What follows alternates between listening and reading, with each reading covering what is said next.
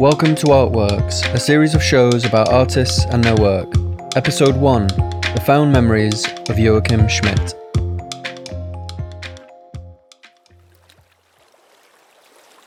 A photograph taken on a beach of a young girl, maybe 5 years old, in a bikini wearing large sunglasses. Waves gently lap behind her as she looks up at the photographer with a big, beaming smile. The photograph is ripped into 4 pieces, her face torn in 2.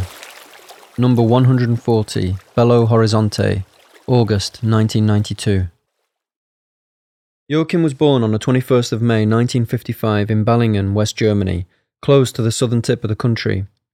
He shares his birthday with jazz musician Fats Waller, TV personality Mr. T, and American serial killer Jeffrey Dahmer.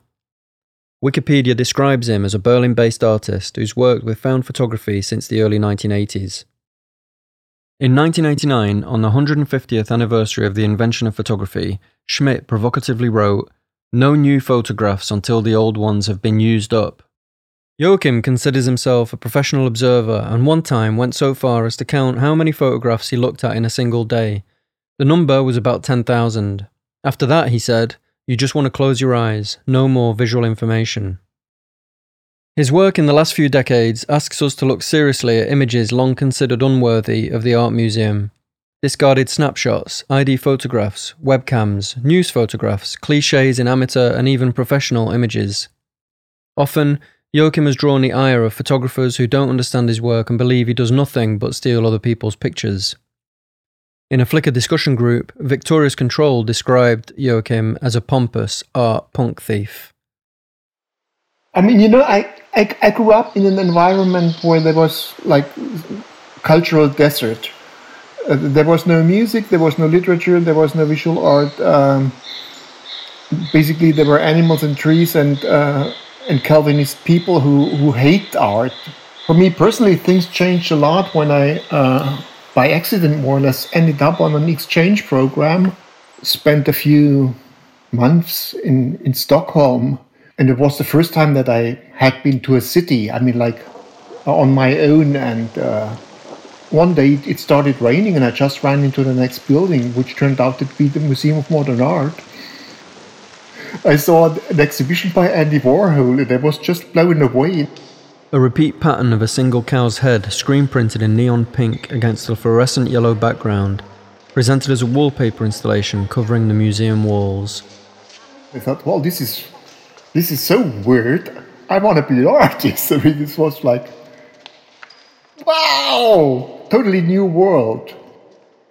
Having found his calling, Joachim decides he wants to go to art school, but his parents will only let him if he studies graphic design, a course with more vocational prospects. And then I started basically educating myself, going to the library, reading whatever was available, starting doing work on my own. The longer I did that during my studies, I was pretty much convinced I want to become a photographer. But at the same time, I had, not discovered, it was very present, the book by Susan Sontag on photography. Most tourists feel compelled to put the camera between themselves and whatever is remarkable that they encounter. Unsure of other responses, they take a picture. This gives shape to experience. Stop, take a photograph, and move on. The method especially appeals to people handicapped by a ruthless work ethic, Germans, Japanese, and Americans. And reading that was like turning my mind around. And so there's so many interesting questions and doubts about all that. And I shifted my focus more to, I couldn't call it theory, but thinking about photography in a rather non-academic way. And I started reading magazines, and most of the magazines that were there at that time were very much like, how to make a good color photograph and what lens you need and what film you need and stuff like that. And then whatever was discussed beyond that was so ridiculous. And so I was convinced I can do better than that. He starts offering his writings to magazines, gets immediately published, and is welcomed as a writer. But over time, Joachim gets frustrated by the constraints of writing for other editors. So I started my own magazine with no money. Just like absolutely zero money. But I was devoted to doing that. And so I thought up a form of magazine that you could produce with little money. And basically it was Xerox copied pages stapled together. And I would make like 20 copies or so. And once those were gone, I would make 20 more copies or 50 or whatever. Between 1982 and 1987, 24 issues of his magazine Photo Critic are produced manually using only photocopiers and staples, and distributed to around 400 subscribers. Images are such a complex thing that quite often you can write about it as much as you want, you still don't really get there. Just like the picture is stronger. And that's in a way frustrating for a writer, but quite interesting for somebody working with images. And then something else happened that my attention slowly shifted. So I found what happening in art photography not that interesting, but I was more and more interested that photography is much more than art. Like people at that time tried to prove the point, but photography is an art. And the price of that was, of course, to exclude everything that was non-art. So that's not photography. That's just business or bullshit or commerce or whatever. And I think one of the particularities of photography is also one of the fascinating aspects, that it can be much, much more. And the very same picture can be seen in an art context, but also can work completely differently in a different context.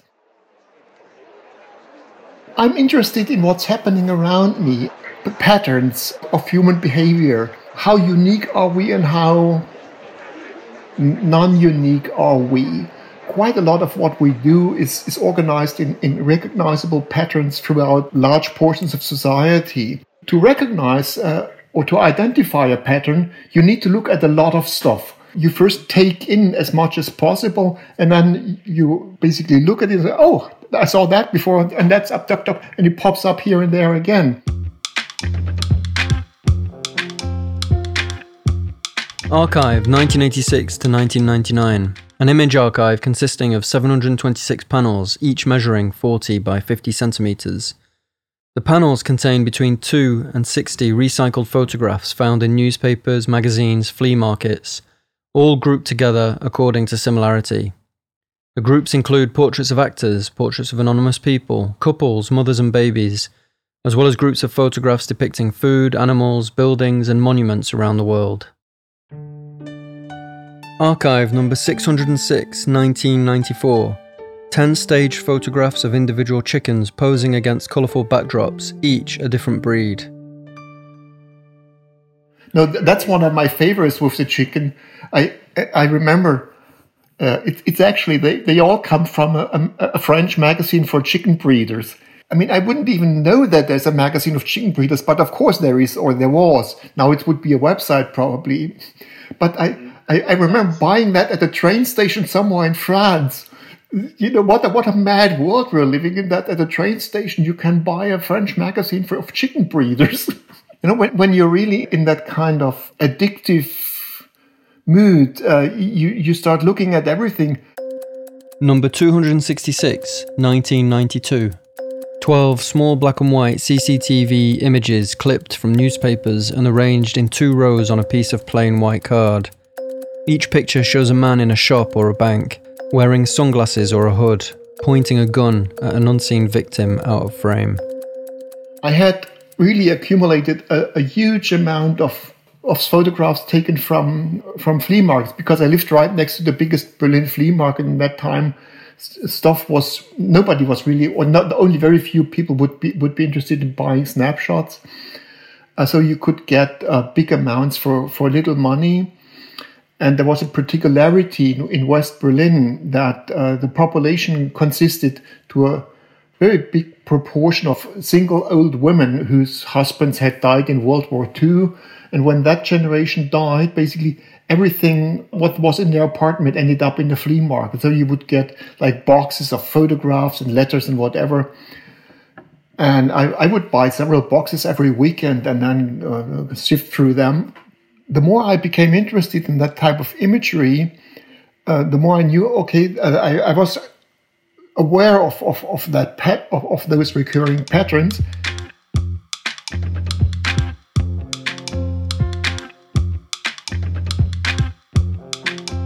Bilder von der Straße, Pictures from the Street, 1982 to 2012. For 30 years, Joachim picks up and archives every lost or abandoned photograph he comes across on the world's pavements. Each is placed on a white piece of card and captioned with the date and location of its discovery.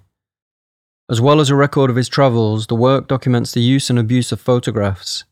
Almost all depict people, and more than half are torn or defaced. Pictures from the Street is something that started very casually. Basically, I found one snapshot, I got interested, but it took years until I actually realized for myself what the quality I think is in there, and that I decided, this could actually become an artwork. So I had already accumulated quite a few pictures over the years, always taking notes, but it was a very casual activities at the side. And then when I realized, there's something in it, and I had the first exhibitions with it, it became very much the center of my attention. Number 1, Hamburg, August 1982. In two identical passport photographs that seem to have gone wrong, a balding, middle-aged white man with blonde wisps of hair and a blonde moustache looks away from the camera. He wears a white collared shirt, and behind him, the orange and blue curtain options for the photo booth are both drawn. I remember a number of really happy moments, let's say, when you find either an exceptionally beautiful photograph or quite a few of them on one pile. That sounds nearly like masochist, but something that is really torn up into tiny pieces. And then at home with tweezers, I would try to reassemble that and get as close as possible to what it was. And it's quite a challenge. I mean, like opposed to a commercial puzzle, you don't know how many pieces there are and how many pictures there are. So it's quite often it takes a while until you realize, okay, these were actually 3 different pictures, and these parts of those and those are missing. Number 217, Los Angeles, 1994. A couple pose for a formal portrait in front of a Christmas tree. She smiles and his hand covers hers. Because the photograph is torn into 4 pieces, only the top half of the man's face is visible. The rest of his body is absent. My way of walking changed. How, when I walked through a city, basically I was constantly scanning the ground.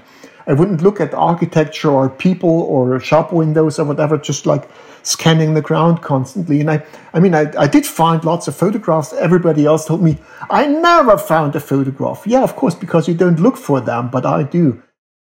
As digital photography becomes more prevalent around the world, Joachim comes across fewer and fewer discarded photographs. So in 2012, after collecting his 1000th picture from the street, he decides to end the project.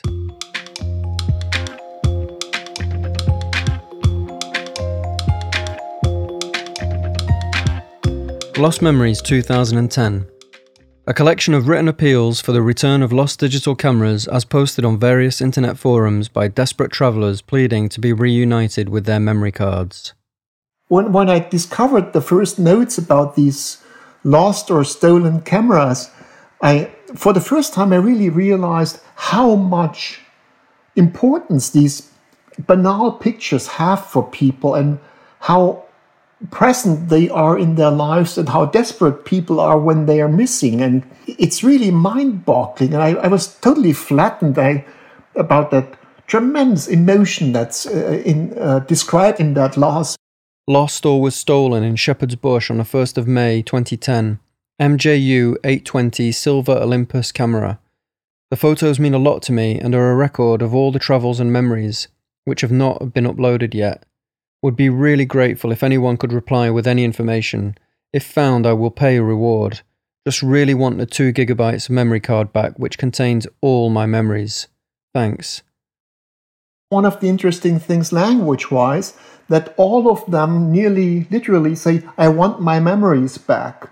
Totally confusing the photograph with the memory. Lost Sony DSC-W1 at Cedar Point on the 2nd of August 2008. I lost my camera around Camp Snoopy when I had to take my daughter to the bathroom for an emergency potty break. We were sitting on some rocks in the landscaping around the bathrooms. It had pictures from that day and some pictures from one of our camping trips. I don't care that much about the camera, I just really want the pictures. I'm pretty sure someone took the camera as I was not in the restroom long, and when I returned it was gone. Please, just help me get my memories back. I think it's a very desperate act, posting something. It's like when you lose your dog or your cat. It's very desperate acts. People think they got to do something, but chances are close to nil.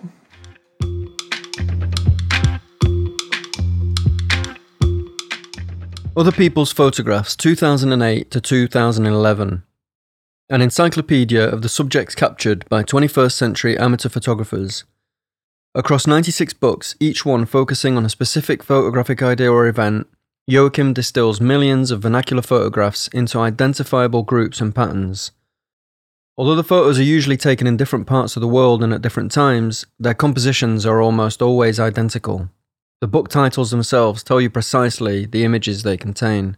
Airline meals, bags, big fish, bread, cash, cleavage, coffee, documents, dogs, faces in holes, feet, fridge doors, hotel rooms, mugshots, pizza, self. I spent a lot of time looking at pictures on Flickr, looking at that most recent uploads and refreshing that site every few seconds, and then just grabbing whatever caught my interest, I would download. So I accumulated thousands and thousands of pictures and eventually then started again sorting them into categories similar as in the archive project, but just with a much, much bigger pool of pictures to choose from. Now I have many more pictures. Many more than I could ever possibly look at. And I have very contemporary pictures, and I'm not always 1 or 2 generations behind my own time. So I found that extremely thrilling. A work like Other People's Photographs, I could not make using a search engine for 2 reasons. First is I don't even know what I search for. I find these patterns, and the more important reason is that the vast majority of photographs on the internet actually are not captioned or not described, but the search engine works textually. So the search engine only picks up what has been tagged appropriately.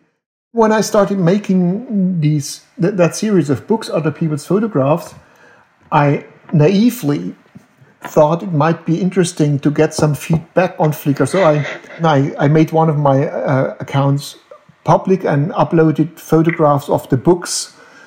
And after not long, people picked up on that, and then the madness started. This machine kills fascists, wrote, "This guy's a world-class piece of shit. It'd be great to have an FAQ session face-to-face so I could slap him after every answer." J. Carome wrote, "You're a douche, Joachim, for not alerting the photographers. All it takes is 2 clicks, and you lack the class to take that step. Good luck with the inevitable lawsuit." Funnily, none of the people whose photographs I used became aggressive or even became active. All those who think that they are potentially great artists and they could make a fortune if only the world were smart enough to acknowledge their quality and give them access to the market or whatever. People have tremendously naive ideas. They think if they have a very expensive Canon camera with I don't know how many lenses, they are great photographers, and then they apply all kinds of software filters and make that type of rubbish that dominates Flickrs nowadays. Jambiani Bob wrote, "He sounds like a tosspot. Basically, he thinks other people's pictures are crap, but when he steals it and uses it himself, it becomes art." Biz Carlito wrote, "Like everything else moving in the contemporary art space, the line between genius and sometimes thievery is very thin." Ben Roberts wrote, "It just feels exploitative and simply wrong to use people's images to make money without telling or asking them. I'm not a huge fan of witch hunts, but damn, this guy deserves to be on the end of one." Flickr, of course, is a perfect forum for them to connect. Just like the internet is a perfect forum for every weirdo to connect to the other weirdo. 20 years ago, if there was a word people in Tokyo and another word one in Berlin, they would never learn about each other. And now they find each other in no time. This is one of the big disadvantages of the modern world, that all the assholes connect.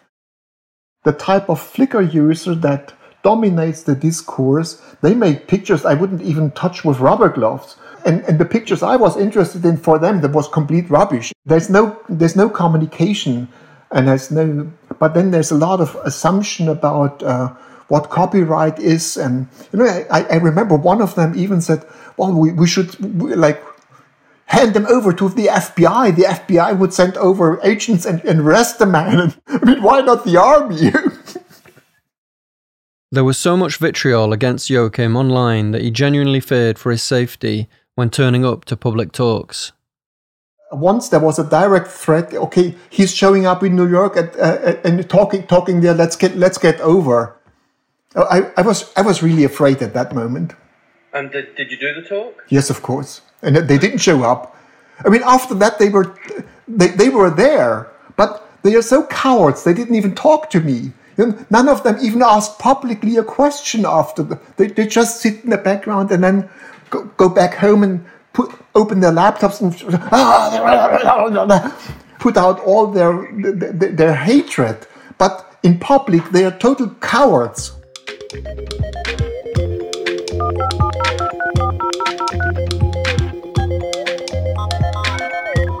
Cyberspaces 2004. Screenshots of live webcams broadcasting from empty bedrooms. The images are pixelated and of their time, full of saturated colours and high contrasts. A bed usually dominates the frame, often half-made or covered in garish colours and fabrics. And in the beginning, when people were getting excited, or few people were getting excited about that internet thing, I was quite reluctant. But eventually I saw a friend who gave me a basic introduction about how that works. It was one of those dial-up modems. It was frustrating, but at the same time I saw something is there. And then it happened that I got very ill in 2003. And actually, basically, I couldn't leave the house for months. My phone line became the only connection to the outside world. And I spent a lot of time just looking around, and also for the first time, it really worked that you could actually look at stuff. And so I looked at this, looked at that, and I discovered all kinds of weird phenomena, which is still, very early internet. It was totally different now, I think. Like photo hosting sites did not yet exist. But of course, search engine with also image search already did exist. So I started searching all kinds of images. I spent basically the day sitting in front of the computer and looking at stuff, which is something I had never done before. I set myself a challenge. I said, I want to find pictures of people who do the same thing that I'm doing, sitting in front of a computer and staring at the screen. Let's find the mirror of myself. And I looked around, like Google image search, people sitting in front of computer. It was all not very good results. But eventually I arrived at webcams. I probably must have read about these sex cams. And then I found a channel basically where you could enter through a back door without paying. I started spending time there and pretending to be a customer. By accident, I saw occasionally the performer had left. You could see the stage. And I found those pictures much more interesting. And so I started chatting with the performers and talked them out of the picture for a moment. And I just would take a screenshot. And they probably thought, it's one of the perversions. What do we know about what's happening? Well, probably they know a lot about what's happening in the world.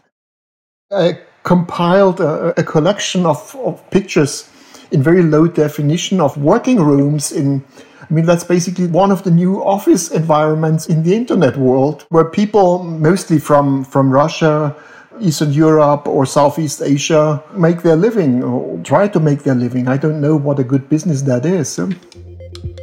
Cyberspace 10, 2004.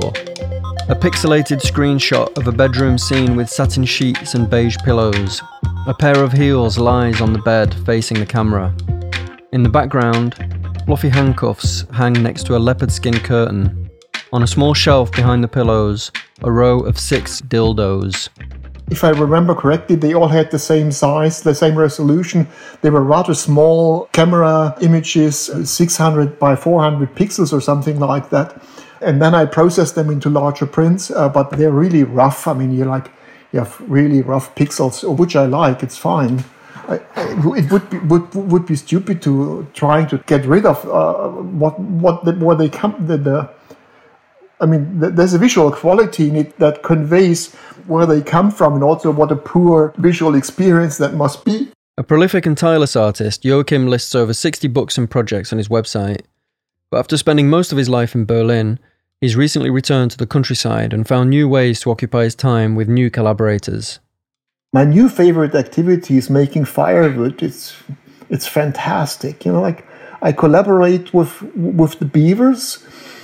The beavers do the illegal job for me. They cut down the trees. Then I schlep the trees over here and I saw them into pieces and then chop them up and I heat the house with that. It's a very healthy exercise and I enjoy that a lot.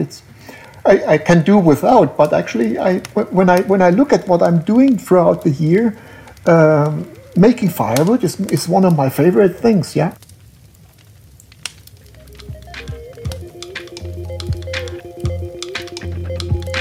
Joachim's work can be seen in an upcoming solo show at P420 Gallery in Bologna, Italy, in January, February or March 2021, whenever the gallery can reopen.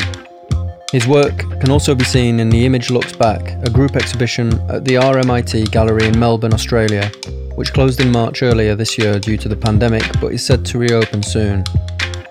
Visit the RMIT and P420 websites for more information. Most of Joachim's work and the projects discussed in this programme can be seen at his website lumpenfotografia.de. That's photografia with an F instead of PH. And in case you're wondering, lumpen is the German word for rags. Artworks is produced in Manchester, UK by Joe Gibson and Mishka Henna. For more episodes, subscribe to our channel on Spotify and anywhere else you get your podcasts. If you've enjoyed the show, please consider leaving a review on Apple Podcasts or Stitcher, or get in touch with me on Twitter at the handle Mishka Henna.